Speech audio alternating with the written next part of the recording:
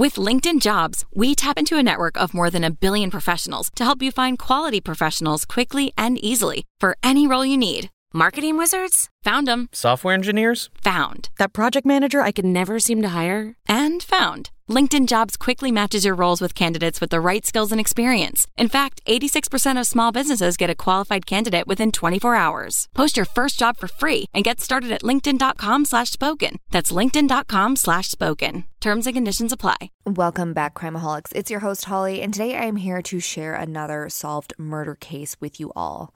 But before we get into today's case, I unfortunately have some sad news and an update to share on a case that I covered for Missing Mondays back in November. On May 24th, human remains were found in the Granger, Washington area, and they have now since been positively identified as missing 24-year-old Jennifer Caridad of Sunnyside, Washington. Jennifer had been missing for nearly a year, and her manner of death has been ruled as a homicide, and the cause of death is pending the final findings of the forensic anthropologist. A farmer had found Jennifer's skull, and he called it in. At this time, they do not know where exactly her body had been dumped, and they hope to go out and find more of her remains. Please keep Jennifer's family and loved ones in your thoughts and prayers, and I will also have the link to her episode listed in the description of this episode in case you wanted to hear all of the details surrounding her disappearance. So without further ado, let's get into today's case, which is on the murder of Kelli Bordeaux.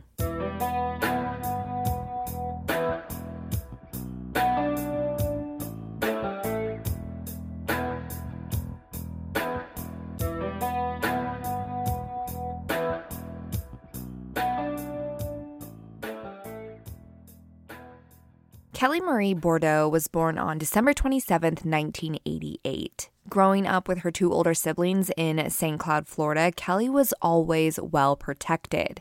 Her older brother and sister always made sure that she was well taken care of and nobody bothered their baby sister. Kelli was very outgoing and a super sociable girl. She was a popular cheerleader in high school, and people just flocked to her and really enjoyed her company.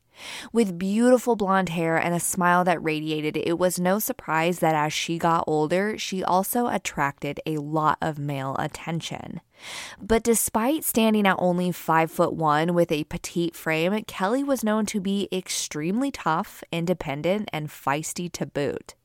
So when she told her family that she wanted to join the army and travel the world, it didn't really come to a surprise to any of them. It seemed as if this was the perfect fit for Kelli and almost like it was a calling. In June of 2010, Kelli got married to a man named Mike Bordeaux, and a year later, in July of 2011, Kelli left for Army basic training. After graduating basic training, she went on to her schooling to become an Army combat medic, and she was finally assigned to her very first base at Fort Bragg in Fayetteville, North Carolina. Once she got assigned to her duty station, her husband Mike, who she had been married to at that point for almost 2 years, was able to join her in North Carolina. And the two of them settled down into an off-base apartment together. Being a young couple, they did have bumps in their relationship like most people do.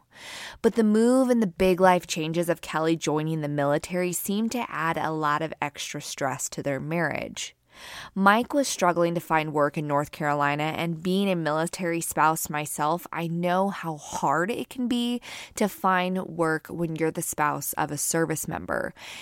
This is something that weighed heavy on Mike, and he increasingly became more and more dependent on alcohol, which just further caused more strain in their already bumpy relationship.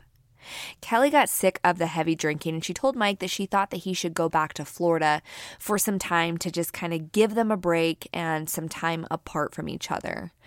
Mike was under the impression that this was going to be just kind of like a trial separation, just to give themselves some space, but things would level out soon and then he would be back in Fayetteville. But Kelli was hiding a secret.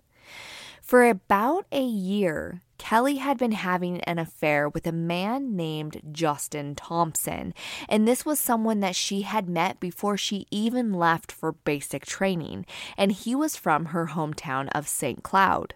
Kelli's family was also aware of this relationship, and they knew how much Kelli really liked Justin. According to her sister Olivia, Kelli was ready to move on from her marriage and had planned to officially divorce Mike and then have Justin move to North Carolina with her so that they could be together and see where their relationship would take them. After Mike left North Carolina, Justin would come up and spend weekends together with Kelli, and things seemed to be going really well. On his visits, the two of them would do things that every couple would do. They'd go out on dates, they'd go to evenings out at the bar, and it was on one of these weekend visits that Kelli met another man while out at the bar called Froggy Bottoms. Nicholas Holbert worked at Froggy Bottoms, and he approached Kelli and Justin to talk to them one evening when they were in the bar. It was very apparent that Nick was extremely interested in Kelli, despite Kelli clearly being at the bar with her boyfriend. Nick gave Kelli his phone number, and he said if they needed anything to give him a call, and he just tried super hard to befriend Kelli, and Kelli was just nice, very outgoing, and was literally friends with everyone. So to Kelli, Nick was just this nice guy and someone that she could hang out with as friends and just drink together. But to her boyfriend Justin, this dude was a creep, and something just didn't sit well with the fact that this guy would approach them when they were clearly a couple, and he was clearly interested in Kelli. Before Justin left back to Florida, Nick had offered to take Kelli back to Froggy Bottoms the following week to hang out and have drinks. And Kelli accepted, but again, to her, this was someone that she could just be friends with and hang out with since she was new to the area and really didn't know a lot of people. Friday, April 14th, 2012, with Justin back in Florida, Kelli prepared to head back to Froggy Bottoms with Nick. Nick was going to be her ride to and from the bar, and that way she didn't have to worry about how much she was drinking, and she could just let loose after a long week of work at Fort Bragg. Prior to leaving her apartment, Kelli sent a picture over to her sister Olivia to ask how her outfit looked and to see if she looked cute. Kelli's boyfriend Justin even told Crime Watch Daily that he also texted her and told her she better bring her pepper spray because Nick was creepy. And she told him she would be fine. After getting her sister's approval, she headed off for what would be her last night out. While at Froggy Bottoms, Kelli enjoyed her night drinking, playing pool, and singing some karaoke. But according to private investigator David Marshburn, while there, Kelli really didn't pay a whole lot of attention to Nick. She was there for a good time, so she sang, she flirted with some people, and she just enjoyed mingling with other people. And while she saw this as just a friendly outing, Nick saw it as something more. Sometime after midnight, Nick and Kelli left Froggy Bottoms, and he said he dropped her back off near her apartment. Kelli wasn't drunk, and it was found later that her bar tab was actually fairly low that night, and so she wouldn't have been disoriented at all. After arriving back at her apartment, Justin received a text message from Kelli's phone that had read, quote, "Got home safe. I'm going to bed. Call me tomorrow." This text made Justin uneasy because it wasn't really how she typically wrote her text messages. And on top of that, prior to this text coming in to Justin, he had received multiple text messages from Kelli that told him, "Call me, call me, call me." Something felt off, and Justin spent the remaining of the weekend trying to get in touch with Kelli, only to have all of his calls and text messages go unanswered. It was Justin who contacted Kelli's family to tell them that something wasn't right and that something had to have happened. Come Monday morning, Kelli did not report to work on Fort Bragg, and after having friends stop at the apartment to see if she was home and no answer, the panic set in for Kelli's superiors. This was absolutely not like Kelli. Kelli was a hardworking and dedicated soldier. She was driven in her work life, and she always was prompt and on time to work. This was, for sure, in their minds, a soldier who would never go AWOL. On that Monday, April 16, 2012, Kelli is officially reported missing. The search began instantly, and authorities really didn't brush this off as nothing, which is so nice to see in these cases because, as we know from the bajillion other cases that I've covered, adults a lot of times get brushed off, and we've seen it in other cases with military members. They're automatically assumed to be AWOL. The media also really jumped on this story and allowed her family to come on and plead for Kelli's return. The amount of people that came out to begin searching land for Kelli was impressive. They had helicopters, four-wheelers, people on horseback, and even boats in the water. They had asked for volunteers to come out searching for Kelli, and they had around 500 people show up for this young soldier. Kelli's husband Mike also made the trip to North Carolina to assist in the search, as well as her new friend Nick Holbert. Authorities were working behind the scenes to try and figure out everyone who was closest to Kelli. They narrowed down their suspect pool to 3 individuals: Kelli's estranged husband, Mike, the new boyfriend, Justin, and of course the last person to have seen her, Nicholas Holbert. As the days went on and no sign of Kelli, people within the community really started to speculate on what happened to her. And most of them were turning their eyes to Kelli's estranged husband, Mike. Often we see in these cases the husband is the one who does something to the wife. And given the fact that Kelli had recently asked for a separation from him, maybe he was angry. Kelli also had that long-time affair with her boyfriend Justin, who she intended to have moved to North Carolina as soon as she was officially divorced. The police also were suspicious of Mike and felt that it was odd that he rushed up from Florida to North Carolina to help instantly search for Kelli. And honestly, I'm not sure if I would think that was suspicious. To me, that just seems like a concerned husband, and he clearly wasn't ready to let go of their marriage.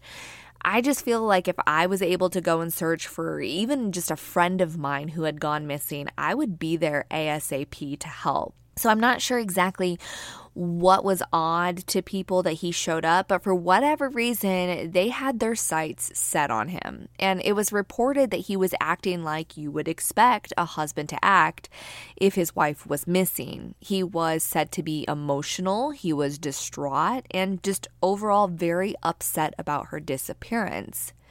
Mike was able to provide police with a solid alibi that he was home in St. Cloud, Florida, which was hundreds of miles away from Fayetteville. But despite this, people were still suspicious of him and believed that he could have driven to Fayetteville and did something to Kelli and then drove back. Though the drive was over 6 hours one direction, people believed that because Kelli was last seen on that Friday night, he could have been lying in wait in her apartment and then made it back to Florida before she was ever discovered and officially reported missing on that Monday. For Mike, he had his own suspicions on who could have done something to Kelli. Through Kelli going missing and the investigation beginning, that is how Mike learned about Kelli's longtime affair with Justin, and that put Justin at the top of Mike's list. He knew nothing about Justin other than his wife was having this secret affair with him, but he was suspicious of him, and the police started to get suspicious too. Police began speculating that perhaps Justin had gotten upset over Kelli going out drinking with another man on that Friday night. The police also questioned Justin as to why he wasn't the one to notify police about Kelli being missing until 3 days later. Justin denied that, and he said that he had actually called the police the day after and that nobody would listen to him or take him seriously. Justin called the police the first time on Saturday, and then he called back again on Sunday. And finally, Monday is when other people got involved and also started calling to report her as missing. And to Justin, it was clear as day that it was Nick Holbert who had to have done something to his girlfriend. Justin also had an alibi putting him in St. Cloud, Florida when Kelli went missing. So that left Nick Holbert. But authorities weren't really sure if Nick was their guy either. He had claimed that everything went well when the two of them hung out and that he had dropped Kelli back off near her apartment. Authorities thought that text that Justin received from Kelli's phone supported the story that she made it home safely, but Justin wasn't buying it and suspected Nick from the start. He wasn't alone in those feelings either. During one of the news interviews that Nick had done, that private investigator David Marshburn that I mentioned earlier saw that interview, and he instantly knew this guy was lying and that he knew exactly what had happened to Kelli. After watching the news interview, David told his wife that he wanted to get involved and he wanted to help find Kelli. David took it upon himself to get involved in the search for Kelli, and he quickly learned that Nicholas Holbert was a homeless drifter that was living in his truck and had set up a camp behind the Froggy Bottoms where he worked. David and authorities also learned that Nick was a sex offender. When Nick was 16 years old, he had molested and beaten a 5-year-old girl. Now, according to David Marshburn, there are rumors that this little girl is now handicapped and in a wheelchair. I tried to find a news article on that specific detail, and I was not able to locate anything solid on that, but that is just what was reported in an interview by David. Unfortunately, even though Nick was a known predator, there was zero evidence linking him to Kelli's disappearance. But he was arrested anyway because he had failed to register as a sex offender in Fayetteville, and he was put behind bars for a year.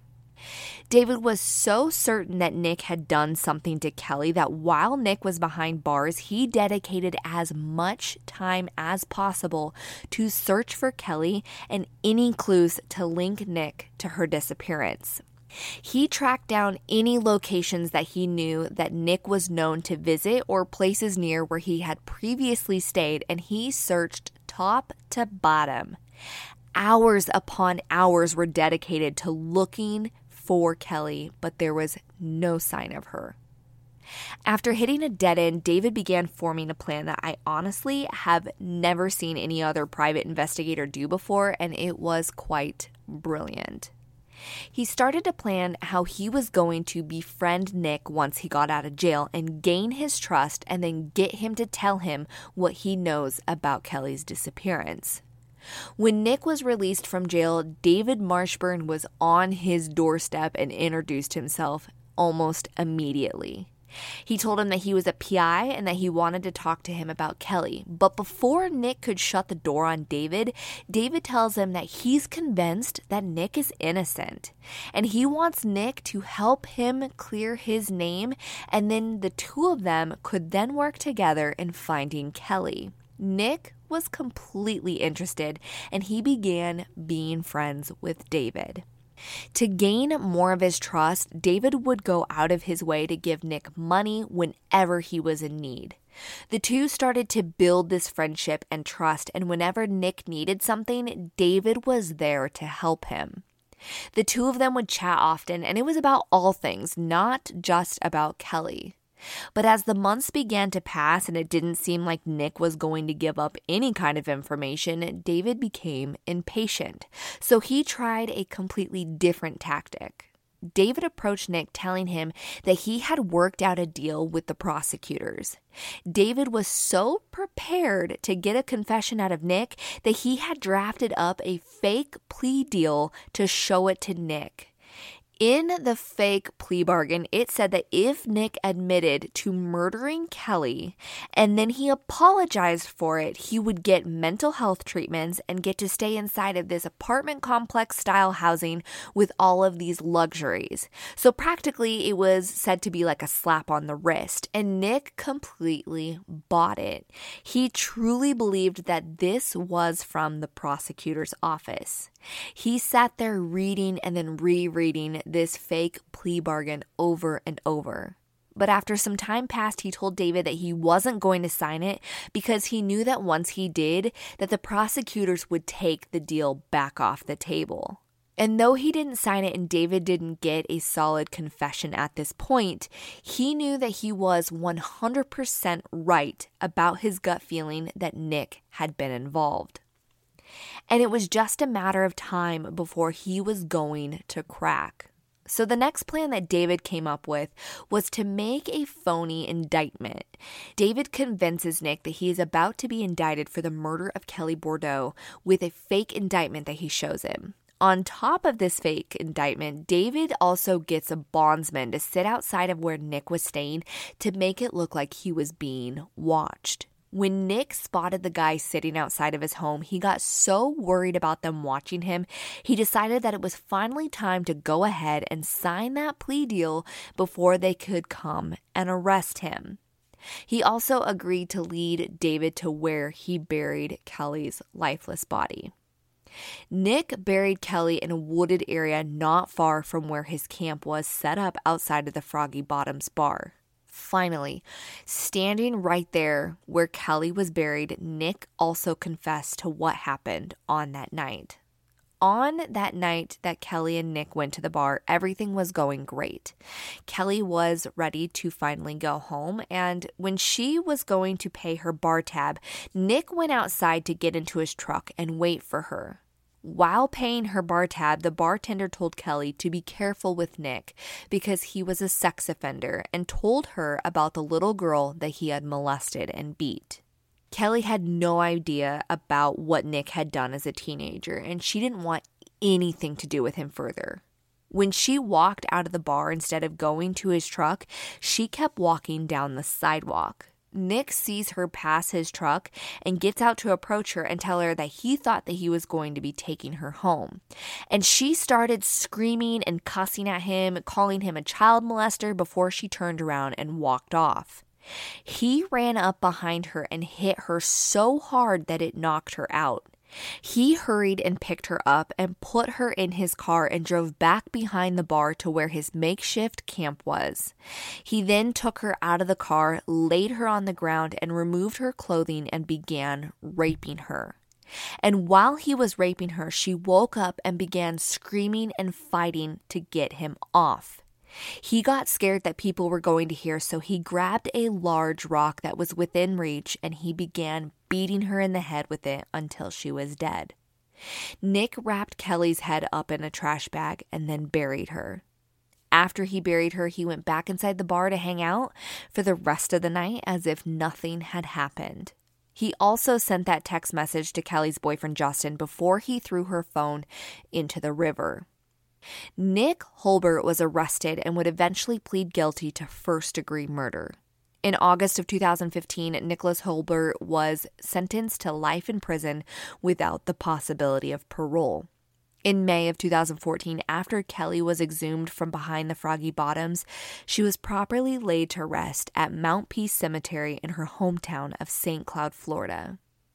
According to the Fayetteville Observer, there was roughly 300 people who attended her memorial service, including David Marshburn, who had fought so hard to help bring Kelli home. Though Nick is behind bars, Kelli's older sister Olivia told the Observer that, quote, "Everybody thinks it's closure, but it's not. Him going to jail for the rest of his life won't bring her back," end quote. Kelli remained missing for over 2 years before she was found, and if it wasn't for the relentless dedication from David Marshburn, I'm not sure if she would have ever been found. Crimeaholics, if you're not already a part of our private Facebook group, make sure you find us by searching Crimeaholics Podcast Discussion Group on Facebook. In there, we share all information and pictures pertaining to the cases we cover, and we also encourage all members to share all things true crime. Also, be sure to follow us on Instagram and on TikTok at crimeaholics.podcast. And if you wish to follow me personally, you can find me on Instagram at crimeaholic. Crimeaholics, that is all for now. Until next time, be aware and take care.